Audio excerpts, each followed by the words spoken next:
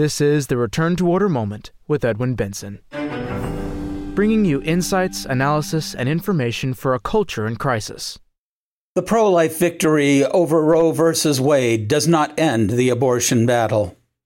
Friday, June 24th, 2022 can be seen as one of the great days of American history. That day, the Supreme Court announced that it was reversing the disastrous Roe v. Wade decision. Even before the announcement, the left-wing misinformation machine cranked into high gear. Such a strategy is ultimately counterproductive because people will eventually discover that they have been deceived. However, the left has lied for so long about so many things that they have lost the ability to distinguish between true and false. They follow the Marxist doctrine that any act is moral if it promotes the revolution. As Mr. John Horvat points out in his essay, 5 crucial lessons from the uproar over Roe v. Wade. Those promoting traditional morality must not adopt such tactics. Roe v. Wade is dead. The decision to overturn it represents more than the end of a bad law. It changes the moral debate in America today. The uproar over the leaked opinion that preceded the ruling, and now its dramatic aftermath, contains 5 crucial lessons that must orient the post-Roe future. The lessons started with the leaked opinion. The likely intention of whoever leaked it was to prepare the ground for a furious reaction. The normal release of an unknown decision in June would have limited the pro-abortion movement's ability to mobilize. The leaked contents, with the good news of Roe's repeal, added urgency and passion to the left's cause. The left needed the extra weeks to whip up the hysteria. While energizing the pro-abortion bases, the hysteria revealed the true and horrific face of the movement. The debate is no longer a carefully scripted campaign controlled by Planned Parenthood operatives in the name of women's health. The hysteria of the radicals hides nothing. It allows people to see what unites and defines the pro-abortion movement. It now becomes much easier to perceive that procured abortion generated 2 currents, 2 mentalities, and yes, 2 Americas. 5 lessons can be learned from the Roe v. Wade hysteria. 1. Abortion is a debate about the wrong concept of freedom. The first lesson is that the fiction of women's health is no longer the most important pro-abortion talking point. The hysterical ones have spoken and presented the issue as the freedom to do whatever one wants, regardless of the consequence or human obstacles, even if it means killing babies. The pro-abortion radicals accept no restrictions. They deny biological and metaphysical reality. 2. Abortion unites all forms of impurity and all disordered passions. Protesters from the whole gamut of the sexual revolution's hot-button issues joined the hysteria around the leaked opinion. They cannot be separated. Once one gratifies the disordered sexual passions, any relationship is possible and demanded. Thus, abortion advocates connect abortion and the LGBTQ+ agenda, as seen by the fact that its flag appeared at protests. They correctly conclude that banning procured abortion threatens all moral aberrations. Indeed, the more Justice Alito insisted that there is no link between these issues in his leaked opinion, the more the left made the connection. 3. Abortion unites the political left. Sadly, the abortion struggle unites the left more than the right. Leftists allow no compromise on this issue. The Democratic Party would have everything to gain by moderating its abortion stance. However, now that it embraces totalitarianism, it no longer allows for dissent. Socialists, communists, and anarchists all share the same passion for abortion, knowing that it supports their egalitarian goals. Their flags, symbols, and slogans were part of the post-leak protests. Number 4. The abortion radicals follow or break the law when it favors them. The pro-abortion movement used Roe v. Wade as a bludgeon of, quote, settled law, unquote, against the pro-life cause. However, now that Roe is dead, expect to see in place the Marxist maxim that legality means whatever favors the advance of the revolution. Activists now chanted, "We will not obey." Indeed, political officials and public prosecutors already threaten not to enforce the law in places where abortion will become illegal. The post-leak hysteria provoked many to break the law by protesting and threatening the Supreme Court justices at their homes. They have vandalized pregnancy centers and churches. The decision to overturn Roe may well give rise to a, quote, summer of rage, unquote, in which protesters riot, burn, kill, maim, and destroy. Aiding and abetting leftists in government and media will give their blessing to the violence by repeating the mostly peaceful 2020 mantra. 5. The abortion issue increasingly represents those who are anti-God and pro-Satan. The most shocking revelation of the post-leak hysteria was the openly anti-God and pro-Satan wrath. Indeed, satanic symbols, blasphemous signs, and hateful slogans found their way into the protests. Others called for attacking and vandalizing Catholic churches on Mother's Day. Satanic groups renewed their claim that abortion has a sacramental character for them. Tabernacles were stolen, the Blessed Sacrament profaned. Catholic politicians supporting abortion defied church authorities with sacrilegious communions. All these things took place without official protest or regret from those within the abortion movement. Thus, the post-leak hysteria and coming storm reveal much about the abortion movement. Roe v. Wade is not just about abortion. It is tied to a world of issues and a world view. The left sees this clearly, the right not as much.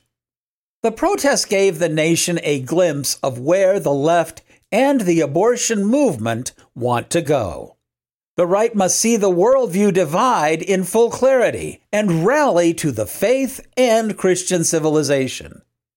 It must adopt an opposite program that unifies all that is according to God's law.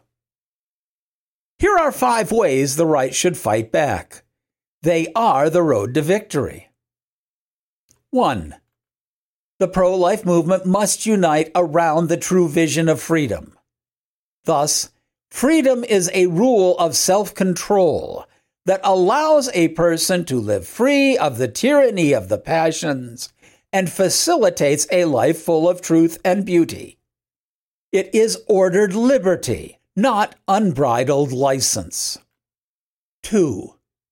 The pro-life movement must embrace all that is pure and moral. It must unify all those who believe in the natural moral law. The left has proclaimed there is no such thing as single-issue politics, since all these issues are interconnected. The pro-life movement must see the clash the same way and rise to this challenge, and above all, resist the LGBTQ offensive that undermines everything it stands for. 3. The anti-abortion fight must serve as a platform for uniting the political right. Once the left has defined itself as overwhelmingly pro-abortion, the right must be consistent and unite around this winning issue. It must continue the political battle by passing laws that make abortion unthinkable. The goal must be total victory. 4.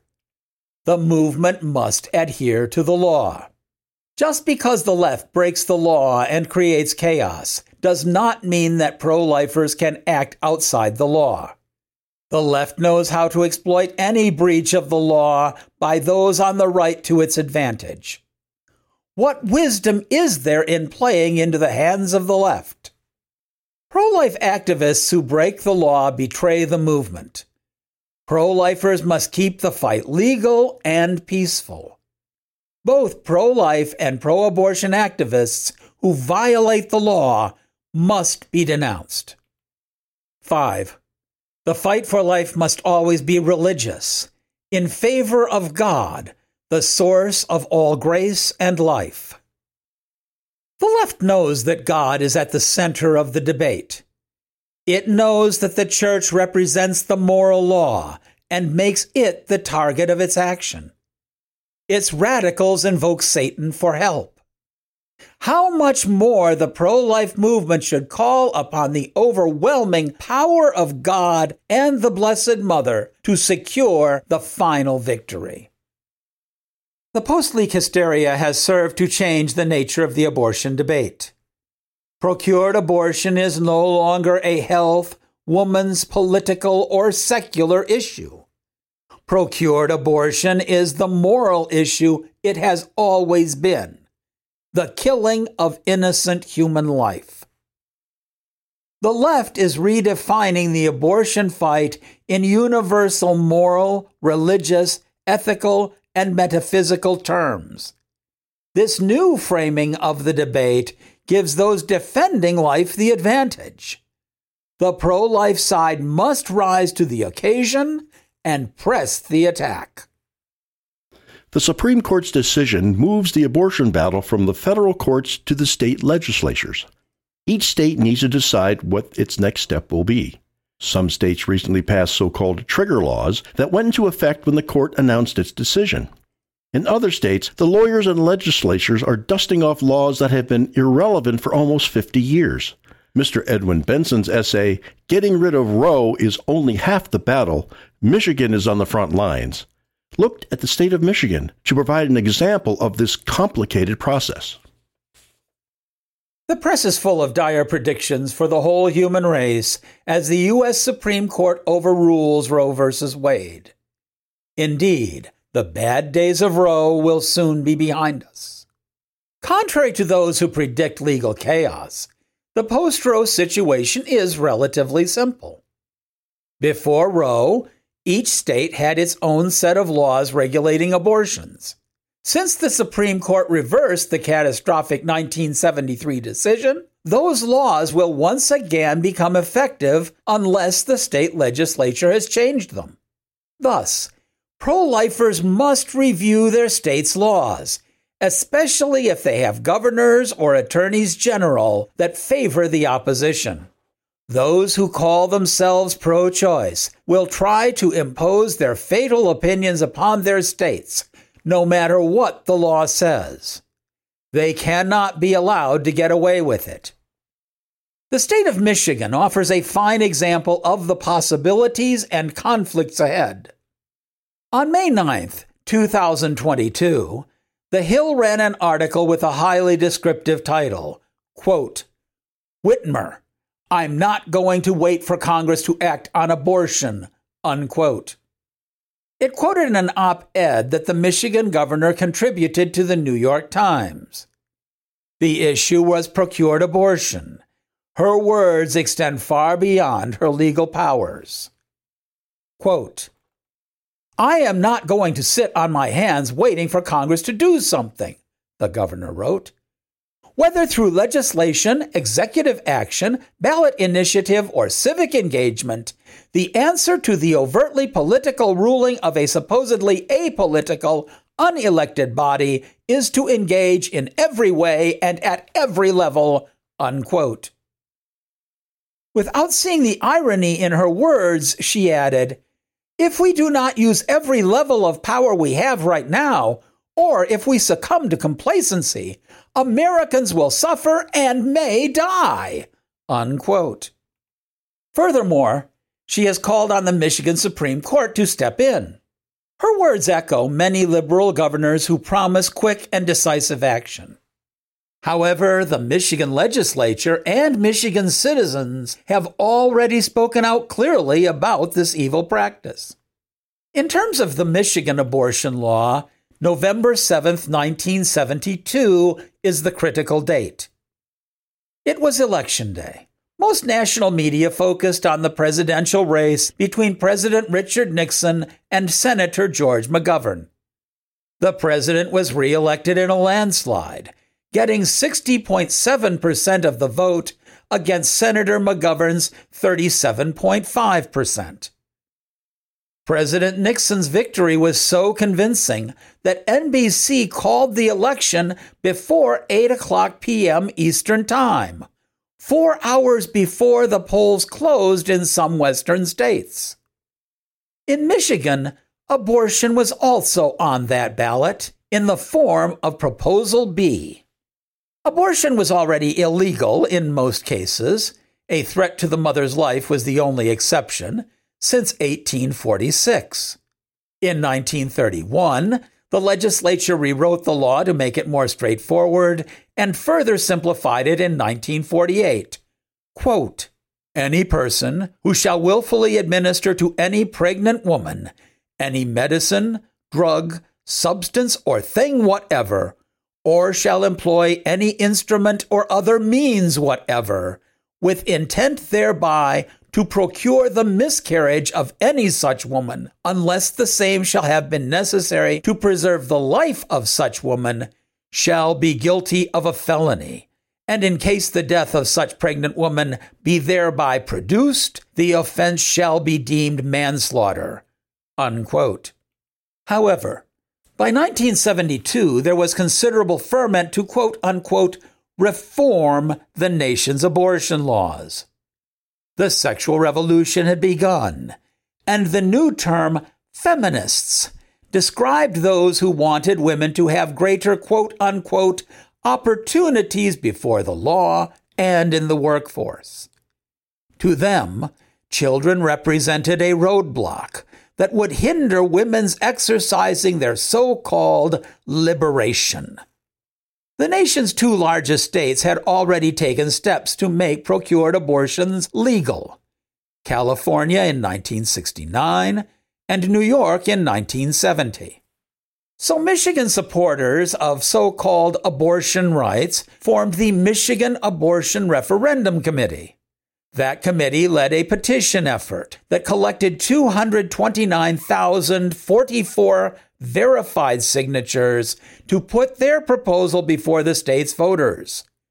Quote, "Proposal to allow abortion under certain conditions." The proposed law would allow a licensed medical or osteopathic physician to perform an abortion at the request of the patient if 1.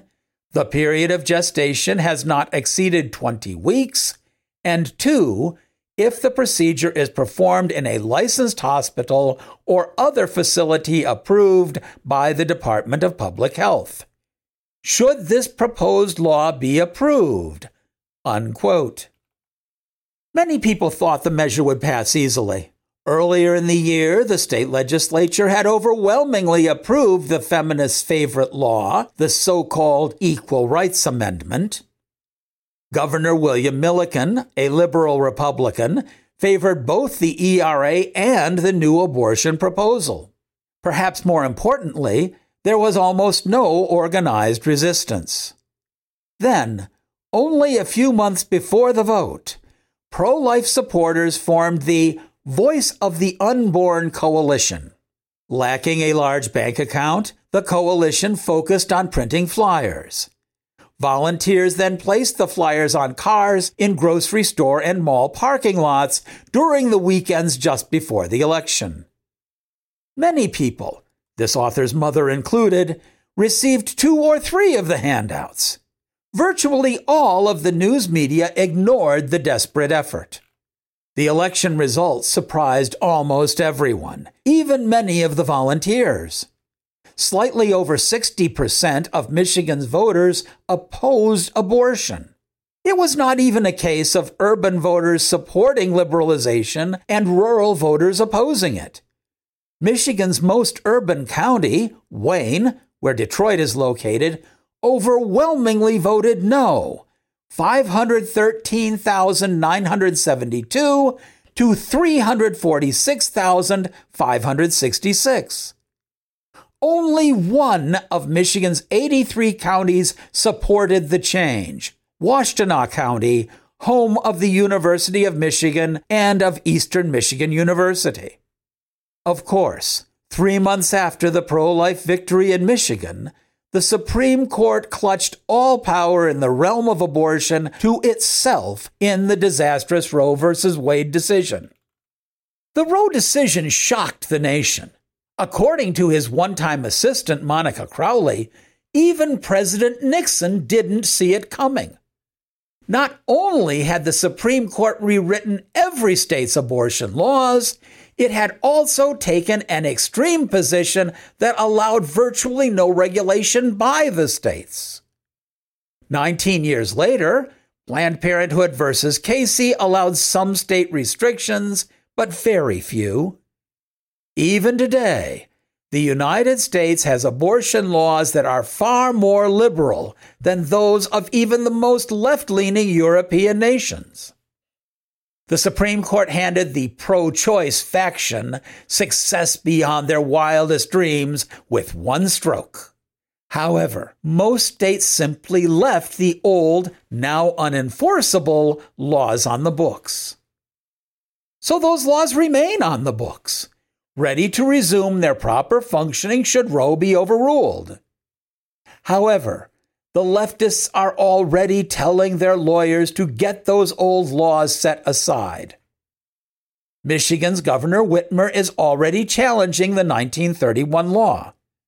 The state Supreme Court didn't set the law aside, but agreed to hear the arguments on an expedited basis. The court could comply with the governor's wishes, finding or devising a right to abortion in the state constitution. It could also decide that the 1931 law and the 1972 referendum are again in force. One thing is clear. Since Roe v. Wade has been overturned, each state will need to decide what its abortion laws will be.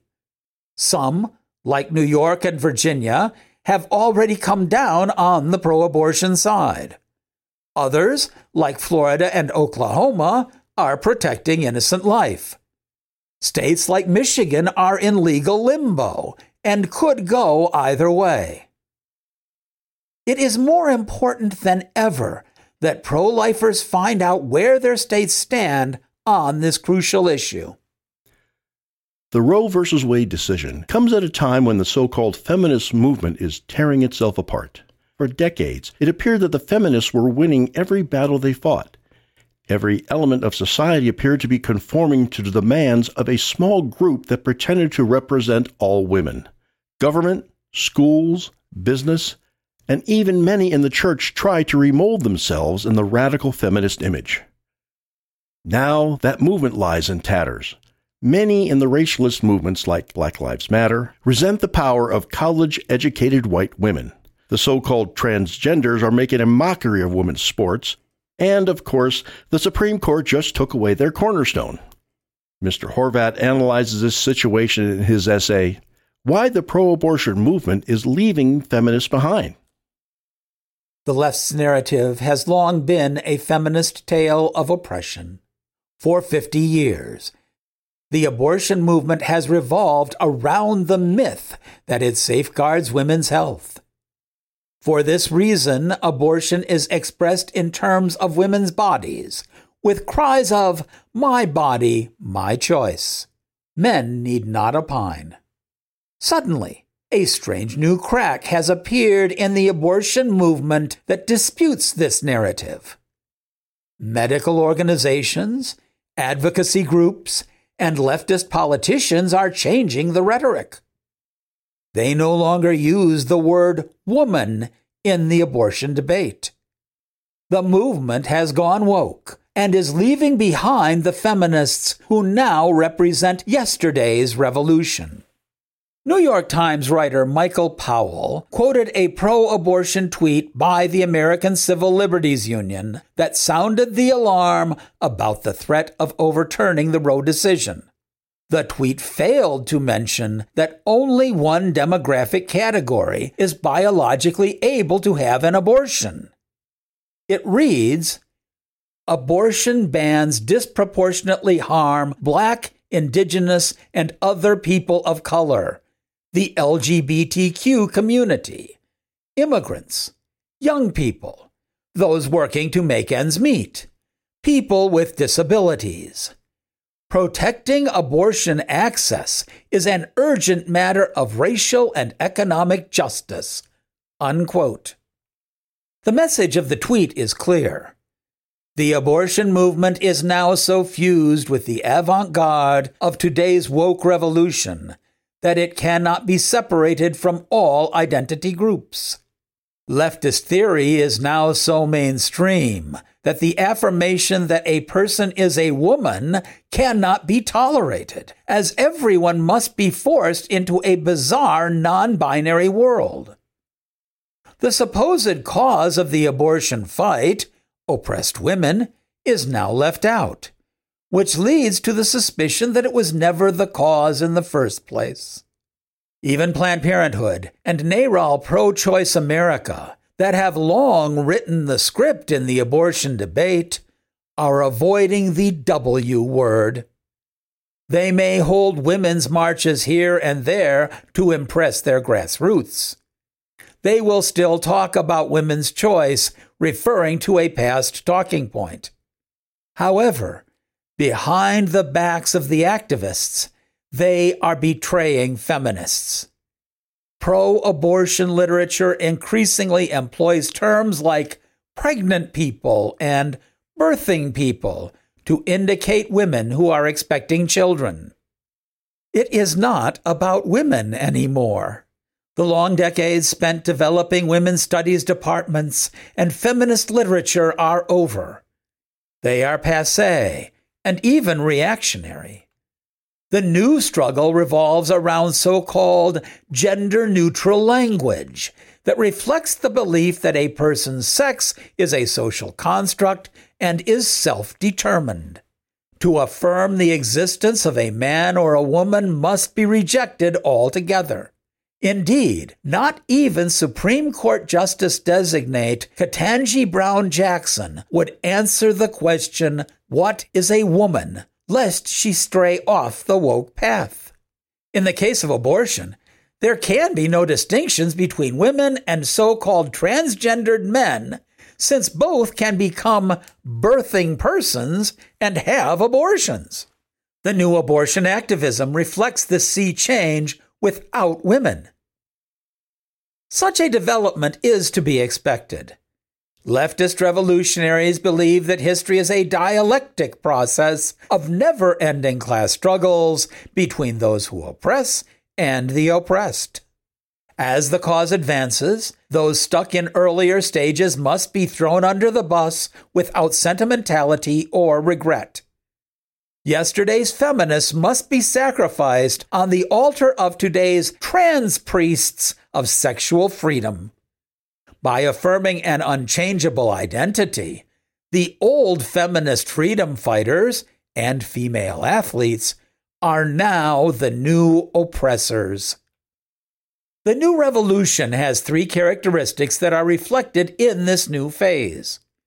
It hates definition, opposes social restraint, and tends to self-destruction. First, the new revolution seeks to destroy definition, since the mere act of defining restricts the person inside the confines of the definition. This restriction equals oppression. Thus, the binary world limits the person to two categories imposed by human nature. New fluid models break out of the shackles of human nature and declare new genders. The so-called transgendered person is the new revolutionary that self-determines pronouns, identity, and nature. Secondly, the new revolutionaries hate all restraint, which they see embedded in social structures, traditions, and institutions. Today's culture war seeks to destroy all systemic restrictions that are obstacles to this new vision of humanity, whether they be pronouns, bathrooms, or sports. In the present battle phase, all cultural manifestations of the male-female definition must be suppressed. This leads to the final characteristic that points to the future. This hatred of human nature leads to a nihilistic urge to destroy creation and the Creator. For this reason, the new protests contain displays of blasphemy and sacrilege. Catholic churches are vandalized. Pro-abortion rallies are marked with the ominous presence of witchcraft and satanic symbols. Each new step in the revolutionary process brings this revolt closer to self-destruction. The insistence on making abortion gender fluid is causing unease among conservatives. It confirms what they have always suspected. The sexual hot-button issues are fused together.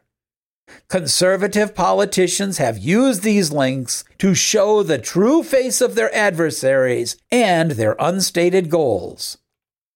The birthing people label in the abortion fight scares those in the middle who see themselves forced into a revolution for which they have no real sympathy.